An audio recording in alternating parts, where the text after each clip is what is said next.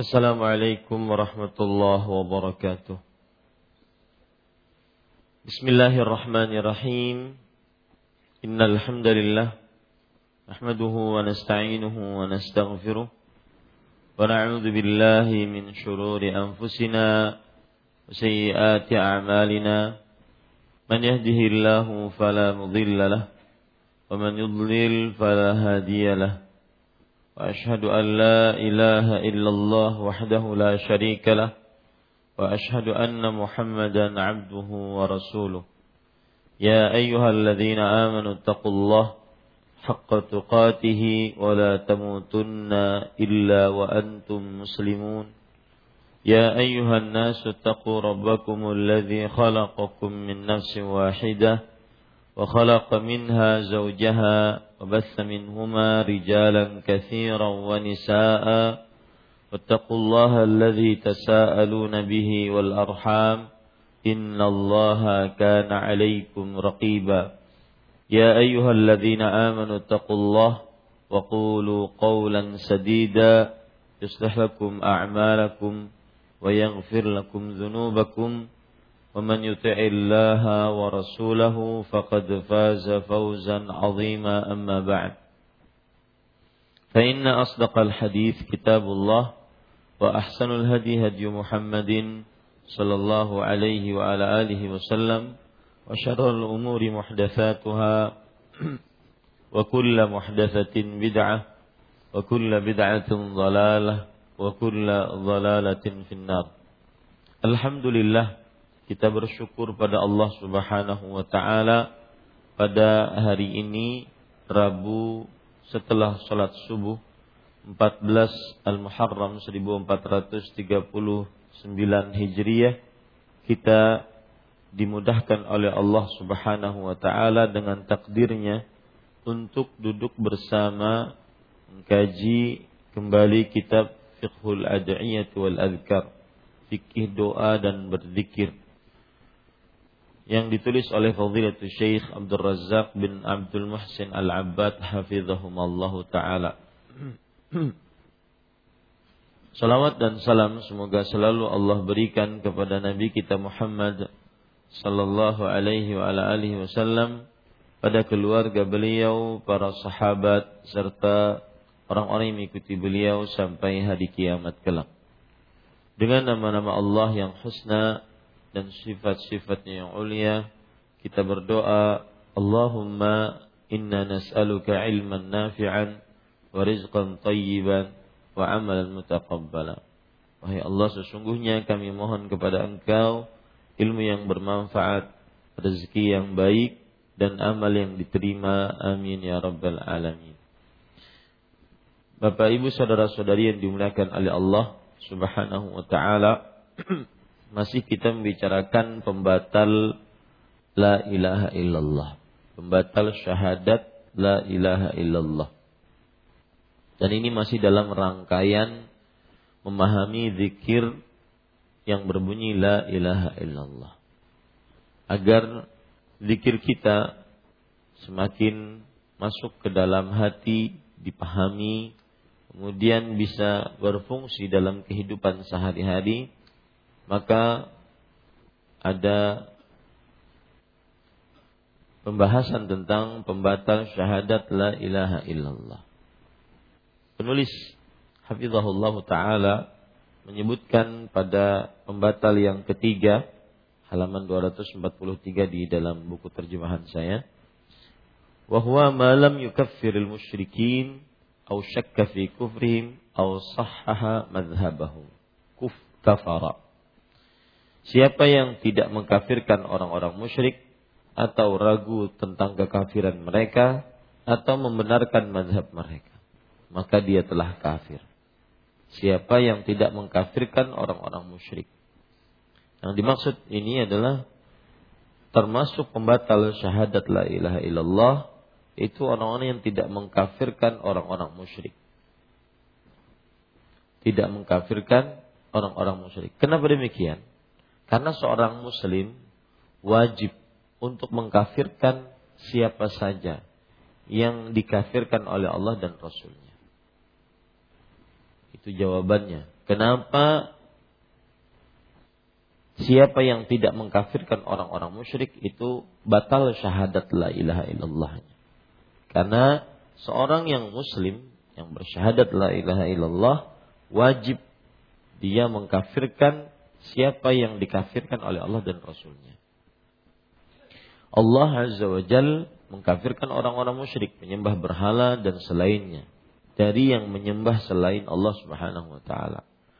Dan Allah Subhanahu wa ta'ala mengkafirkan orang-orang yang tidak beriman kepada para rasul, atau beriman kepada sebagiannya dan kafir terhadap sebagiannya.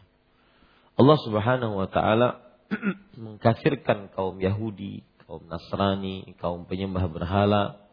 Maka wajib atas seorang muslim untuk meyakini di dalam hatinya kekufuran mereka.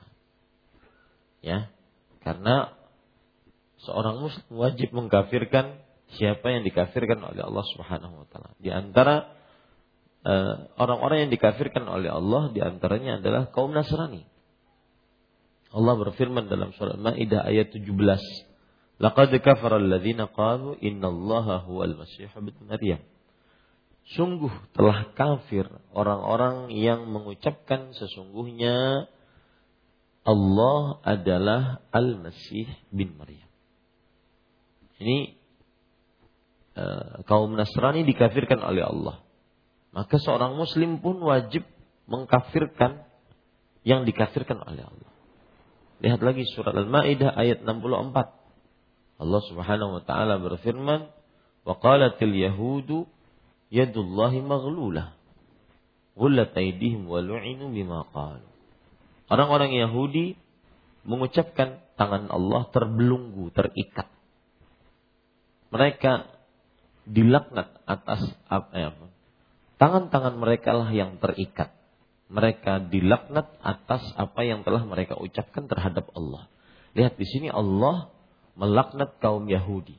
Maka kita sebagai seorang muslim pun wajib melaknatnya. Itu konsekuensi keislaman.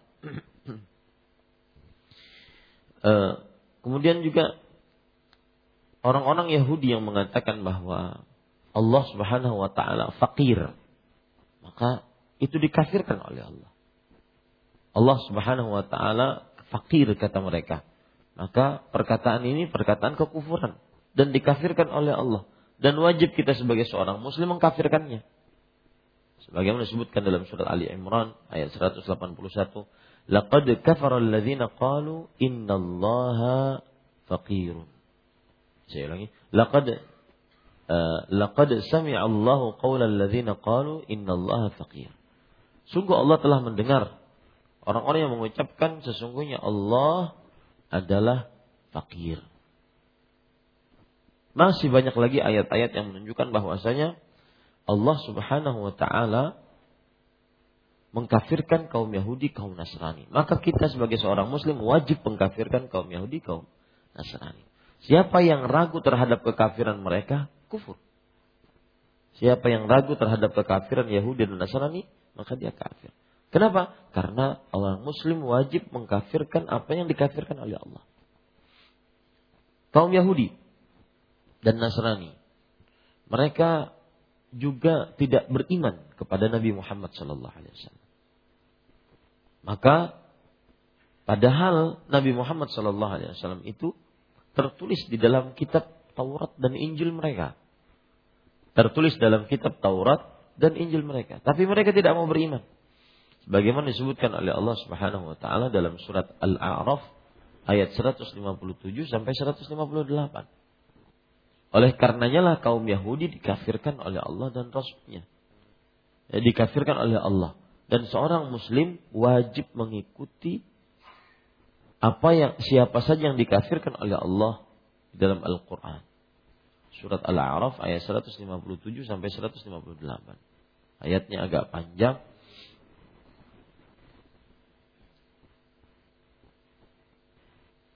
Kemudian juga yang dirahmati oleh Allah Subhanahu wa taala, siapa saja yang tidak beriman bahwa Nabi Muhammad SAW Nabi paling terakhir, Rasul paling terakhir dan diutus kepada semua umat manusia. Siapa yang tidak berkeyakinan seperti ini, mengatakan bahwasanya Nabi Muhammad sallallahu alaihi wasallam hanya diutus kepada orang Arab, maka ini kafir. Dan seorang muslim wajib konsekuensinya mengkafirkan orang yang berkeyakinan seperti ini. Ya, ini para ikhwan yang dirahmati oleh Allah.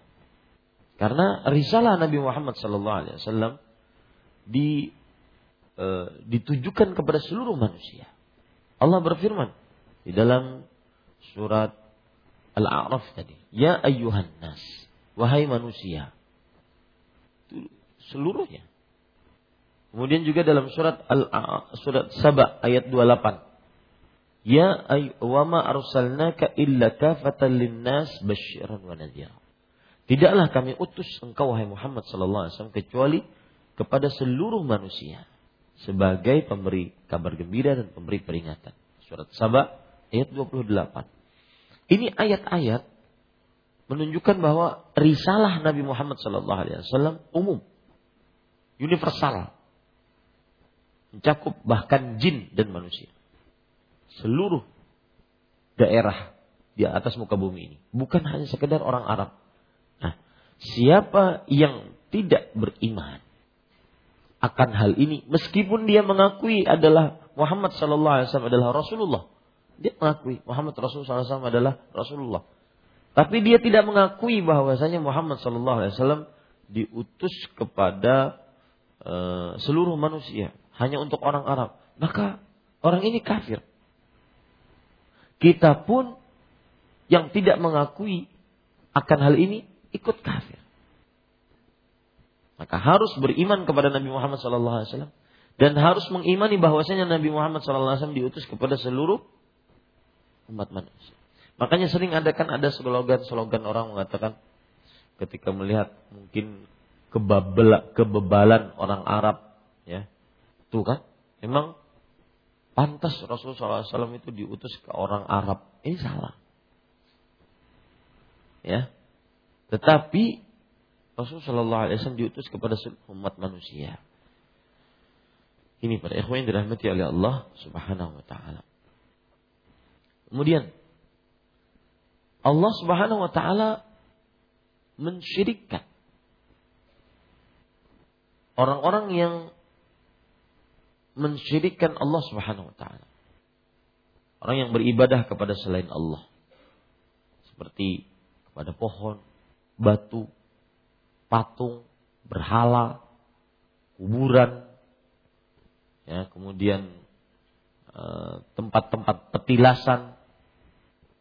Siapa yang beribadah kepada Allah Subhanahu wa taala dan juga pada saat yang bersamaan dia beribadah kepada benda-benda tersebut atau orang-orang tersebut, maka dia disyirikkan oleh Allah. Nah, seorang muslim juga wajib mensyirikkan akan hal itu, perbuatan itu. Kalau tidak, maka dia kafar atau kufur terhadap Allah Subhanahu wa taala. Kenapa demikian?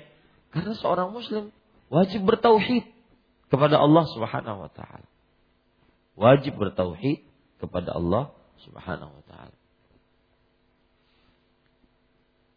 Kemudian penulis dia mengatakan, siapa yang tidak mengkafirkan orang-orang musyrik atau ragu tentang kekafiran mereka atau membenarkan mazhab mereka. Ini lebih parah nih. Membenarkan mazhab mereka. Ya. Kalau ragu tadi pada ikhwan yang dirahmati oleh Allah, mungkin dia ragu. Sudahlah, biar aja Yahudi Nasrani mungkin benar juga. Mungkin ada benarnya.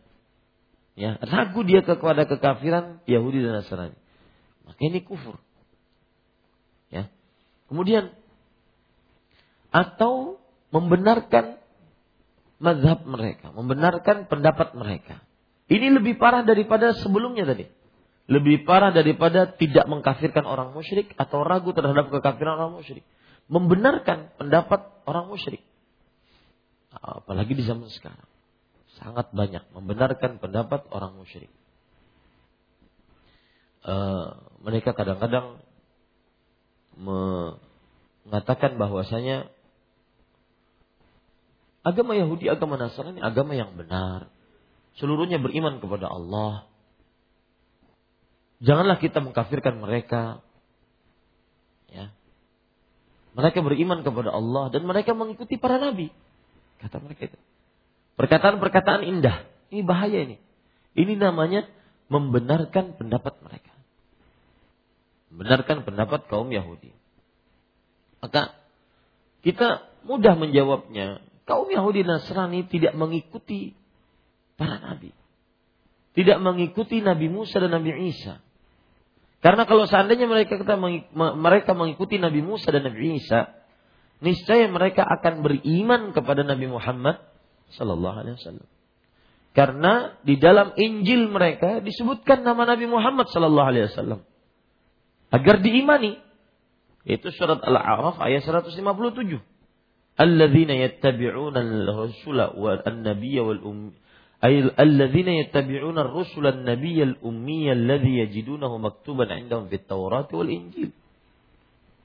Mereka mengikuti para rasul, seorang rasul yang ummi, tidak bisa baca tulis, yang mereka dapati itu tertulis di sisi mereka di dalam kitab Taurat dan Injil. Ya. Ini pada ikhwan yang dirahmati oleh Allah. Maka kalau mereka mengklaim bahwasanya sudahlah, biarkan aja kaum Yahudi, kaum Nasrani, mereka juga beriman kepada Allah. Mereka juga mengikuti Nabi Isa, Nabi Musa. Maka kita katakan mereka tidak benar-benar beriman kepada Allah. Mereka tidak mengikuti Nabi Isa, Nabi Musa. Karena kalau seandainya mengikuti Nabi Musa, Nabi Isa, maka Nabi Isa diturunkan Injil, Nabi Musa diturunkan Taurat. Di dalam kitab Taurat dan Injil disebutkan agar beriman kepada siapa? Nabi Muhammad sallallahu alaihi wasallam. Lihat Injil dalam surat As-Saff ayat 6 disebutkan nama Nabi Muhammad sallallahu alaihi wasallam. Ya bani Israil, inni Rasulullah ilaikum musaddiqan lima baina yadayya minat Taurah wa mubasysyiran bi rasul ya'ti min ba'di ismuhu Ahmad. Nabi Isa berkata, wahai Bani Israel, sesungguhnya aku adalah Rasul yang diutus kepada kalian, membenarkan kitab yang datang sebelumku, yaitu Taurat, dan memberikan kabar gembira tentang datangnya seorang Rasul yang setelahku. Tentang datangnya seorang Rasul setelahku, namanya Ahmad. Nama lain dari nama Nabi Muhammad sallallahu alaihi wasallam. Ini para ikhwan yang dirahmati oleh Allah Subhanahu wa taala. Maka tidak mungkin bisa digandeng agama Yahudi, agama Nasrani dengan agama Islam. Yahudi dan Nasrani setelah diutusnya Nabi Muhammad sallallahu alaihi wasallam, maka agamanya itu dihapus. Agamanya itu dihapus dengan syariat Nabi Muhammad sallallahu alaihi wasallam. Dan Yahudi dan Nasrani wajib masuk Islam yang dibawa oleh Nabi Muhammad sallallahu alaihi wasallam. Siapa yang tidak masuk Islam, maka dia kufur.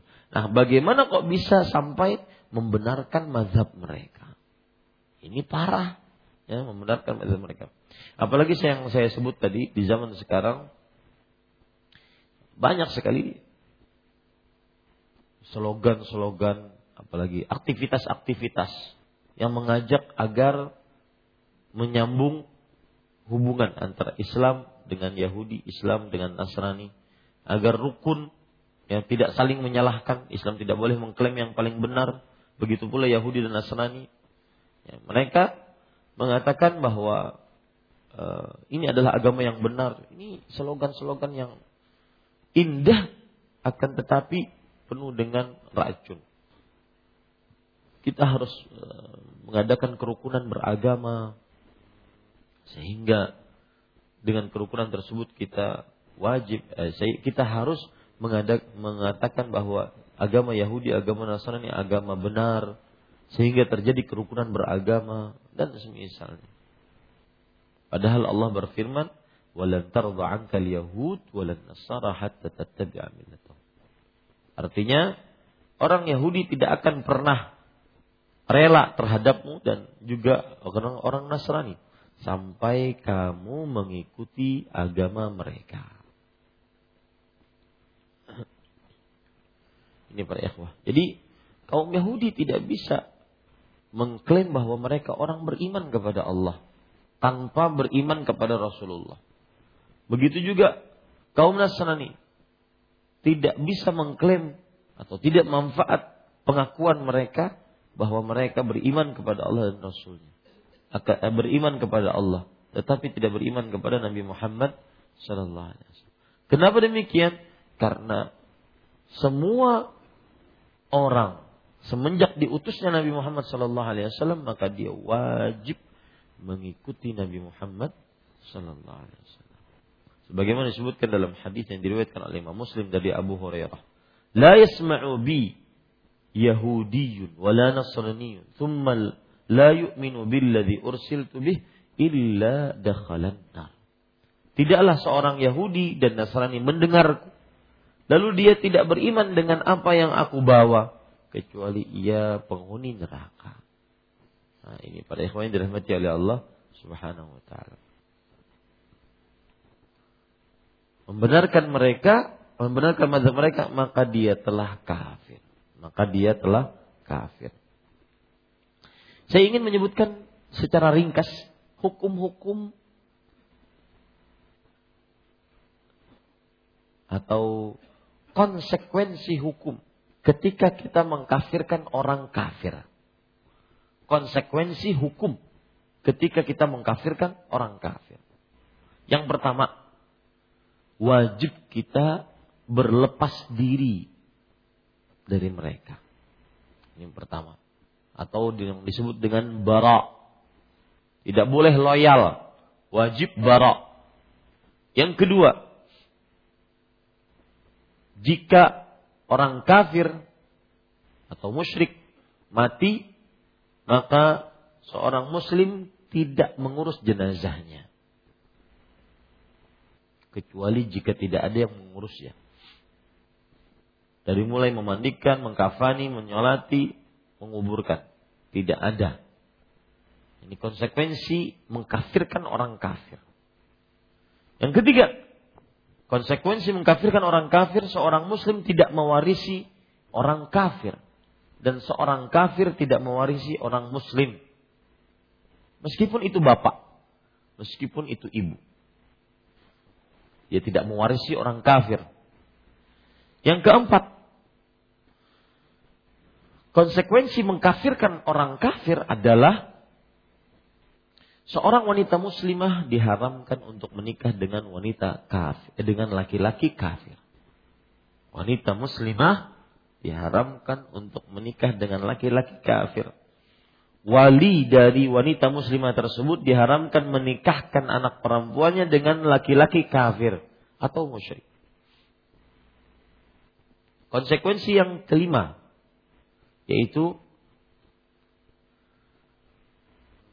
wajib berpindah dari negeri orang kafir. Terutama apabila orang yang tidak bisa menyebarkan, memperlihatkan syiar agama Islam di tempat itu. Ya, terutama apabila orang tidak bisa atau tidak sanggup memperlihatkan syiar agama Islam di tempat itu. Ini yang kelima. Yang keenam, konsekuensi mengkafirkan orang kafir adalah tidak boleh memulai kaum Yahudi atau Nasrani dengan salam. Tetapi jika mereka mensalami atau memberikan salam, maka jawablah wa'alaikum. Kalau seandainya mereka memberikan salam kepada kita, tapi memulai salam tidak. Yang ketujuh, termasuk keistimewaan lagi. Termasuk konsekuensi mengkafirkan orang kafir adalah tidak memberikan mereka tempat untuk berbicara ataupun jalan yang lebar.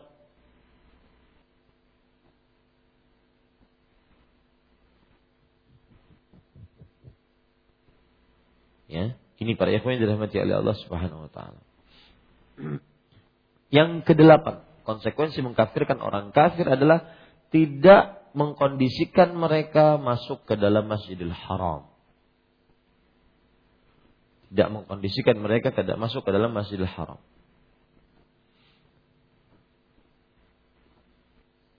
Yang kesembilan,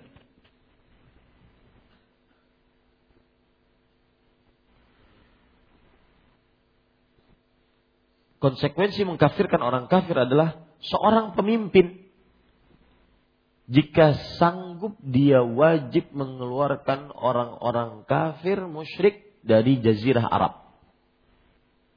Dari Jazirah Arab. Yang ke-10,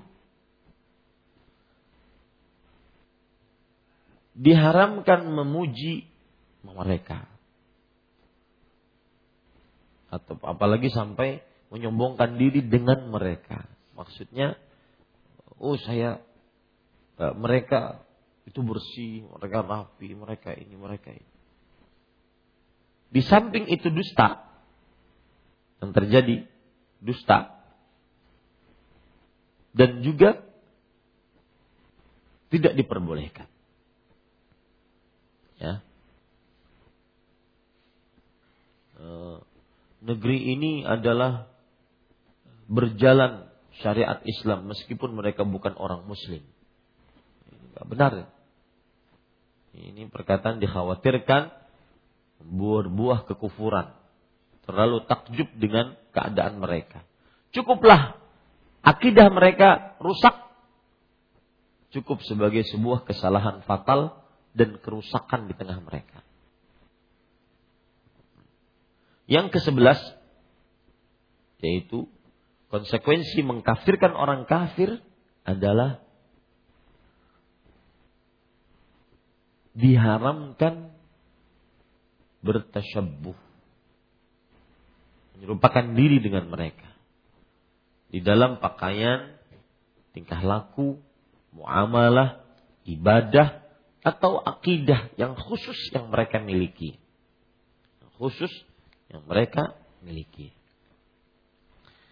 Demi melengkapi catatan kita, maka saya akan menyebutkan secara ringkas perkara-perkara yang kita mubah berinteraksi dengan orang kafir. Mubah berinteraksi dengan orang kafir. Yang pertama, berdagang. Boleh berdagang dengan orang kafir. Jual beli. Yang kedua, boleh mengambil faidah dari pengalaman-pengalaman mereka agar ditujukan untuk kepentingan baik kaum muslimin. Pengalaman-pengalaman mereka agar ditujukan baik untuk kepentingan kaum muslimin.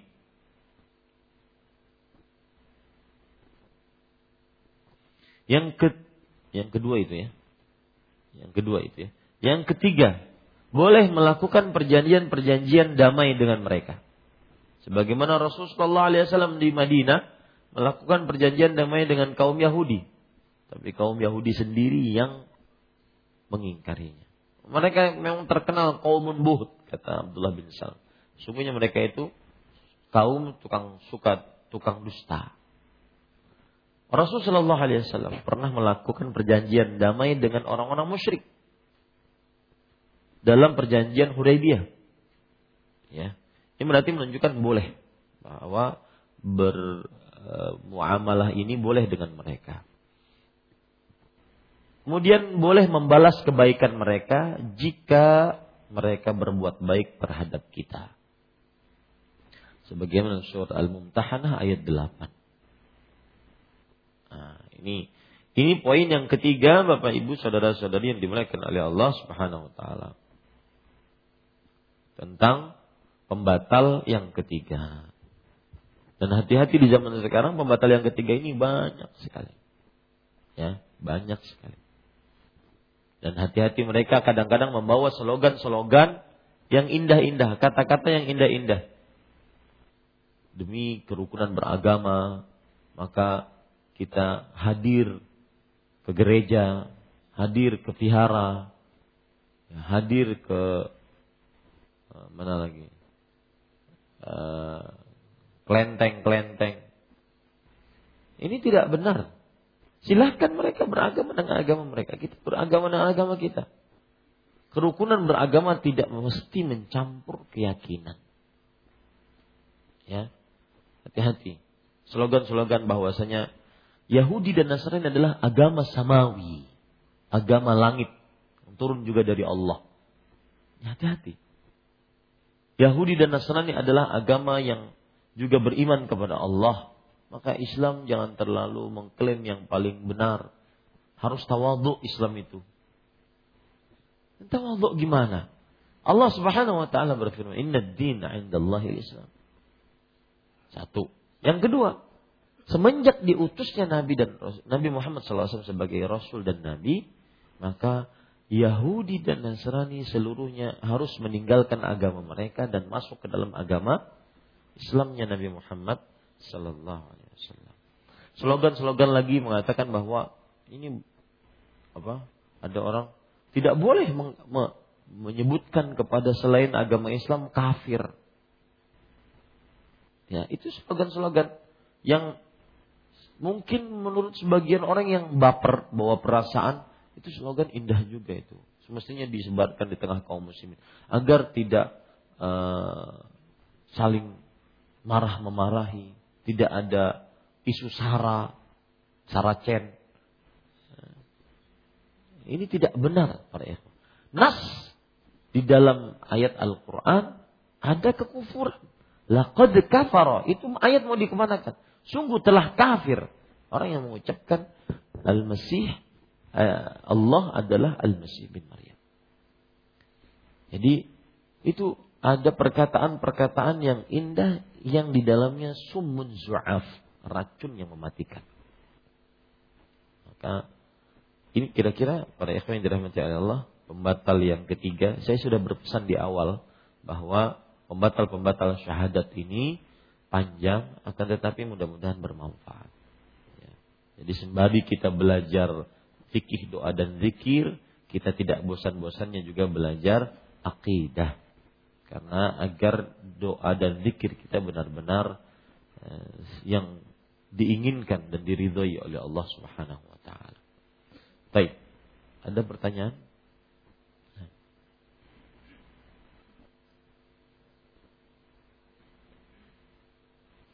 Menerima hadiah apabila itu berkaitan dengan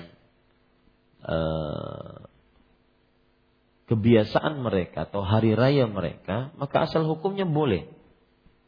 Asal hukumnya boleh, kecuali hadiahnya haram. Ya. Seperti hadiahnya barang najis ataupun barang yang diharamkan, maka diharamkan. Termasuk barang yang diharamkan adalah simbol-simbol agama mereka. Kalau seandainya dalam hadiah itu ada tertulis Natal, ada tertulis Sinterklasnya, ada tertulis lambang Yahudinya, mohon maaf saya tidak menerima. Ya, seperti itu. Dan itu hak kita untuk tidak menerima. Mohon maaf saya tidak menerima. Saya tidak menghina kamu, tapi mohon maaf saya tidak menerima. Ustaz, nomor 8 tadi. Tidak mengkondisikan mereka masuk ke Masjidil Haram. Apakah juga termasuk Masjidil Nabawi? Itu yang pertama. Yang kedua, mohon maaf, apakah kita juga keliru? Sebagian kita mengatakan non-muslim. Yang benar itu harusnya bagaimana sikap seorang muslim mengatakan kepada mereka? Terima kasih. Ya. Yang pertama, pertanyaan pertama, apakah masuk juga Masjid Nabawi ke dalamnya? Maka jawabannya masuk secara qiyas. Belum ada, sepengetahuan saya yang lemah dan sedikit ini, belum ada dalil khusus untuk Masjid Nabawi. Akan tetapi diqiyaskan dengan Masjidil Haram. Masjidil Haram yang berada di kota Mekah. Karena dua-duanya adalah masjid yang disucikan oleh Allah Subhanahu wa taala. Sebagaimana hadis Rasulullah sallallahu alaihi wasallam, "Inna Ibrahim harrama Makkah wa harramtul Madinah kama harrama Ibrahim Makkah. Wa inni da'autu li ahliha dhi'fai ma da'a Ibrahim li ahli Makkah." Sesungguhnya Aku mengharamkan kota Madinah sebagaimana Nabi Ibrahim alaihissalam mengharamkan kota Mekah. Mengharamkan di sini maksudnya mensucikan. Artinya sama dia. Dan aku berdoa untuk penduduk kota Madinah 2 kali lipat sebagaimana Nabi Ibrahim alaihissalam berdoa untuk penduduk kota Mekah. Maka di sini ada letak kesamaan. Oleh karenanya hukumnya pun sama. Allah Subhanahu wa taala berfirman dalam Al-Qur'an tentang diharamkannya orang-orang kafir masuk ke dalam Masjidil Haram. Fala yaqrabul Masjidal Haram ba'da amihim hadza. Innamal musyrikuuna najas fala yaqrabul Masjidal Haram ba'da amihim hadza. Sesungguhnya orang-orang musyrik itu najis. Najis bukan pada tubuhnya, akan tetapi najis pada keyakinannya. Maka janganlah mereka mendekati Masjidil Haram setelah tahun ini. Masjidil Haram, Masjid Nabawi dikiaskan dengan Masjidil Haram. Adapun pengucapan non-muslim, pertanyaannya mana yang lebih pantas untuk mengucapkan perkataan itu? Maka jawabannya tergantung konotasi, tergantung niat. Kalau seandainya Anda mengatakan non-muslim untuk menyatakan bahwa agama mereka itu benar atau masih ragu terhadap kekafiran mereka, maka ini kufur. Akan tetapi kalau seandainya non-muslim adalah bahasa lain dari kafir, maka tidak mengapa. Jadi tergantung niatnya apa. Ya, wallahu a'lam. Nah, ini kan untuk dari yang kata-kata siapa yang tidak mengkafirkan orang-orang musyrik atau ragu kepada mereka atau membenarkan mazhab mereka, maka dia telah kafir. Kafir di sini apakah kafir yang harus mengucapkan syahadat lagi atau kafir gimana Ustaz? Iya. Kafir yang kufur akbar ini, pembatal syahadat. Ini pembatal syahadat. Harus masuk Islam lagi dia berarti. Kalau dia berkeyakinan seperti itu. Itu kan masalah hati itu. Yang kita sebutkan tadi masalah hati. Orang yang ragu terhadap kekafiran orang kafir ataupun orang yang dia 3 sisi, 3 poin. Orang yang tidak mengkafirkan orang kafir, ragu terhadap kekafiran orang kafir atau membenarkan kekafiran orang kafir. 3 sisi. Tidak ragu membenarkan. 3-nya yang paling parah. Semuanya masalah hati. Semuanya permainan hati. Ini yang berkeyakinan seperti ini kufur. Tapi kita membicarakan perbuatan. Adapun membicarakan pelaku perbuatan tidak. Pelaku perbuatan harus kita ada namanya syarat-syarat sehingga bisa mengkafirkan orang. Dan itu tidak semua orang melakukannya.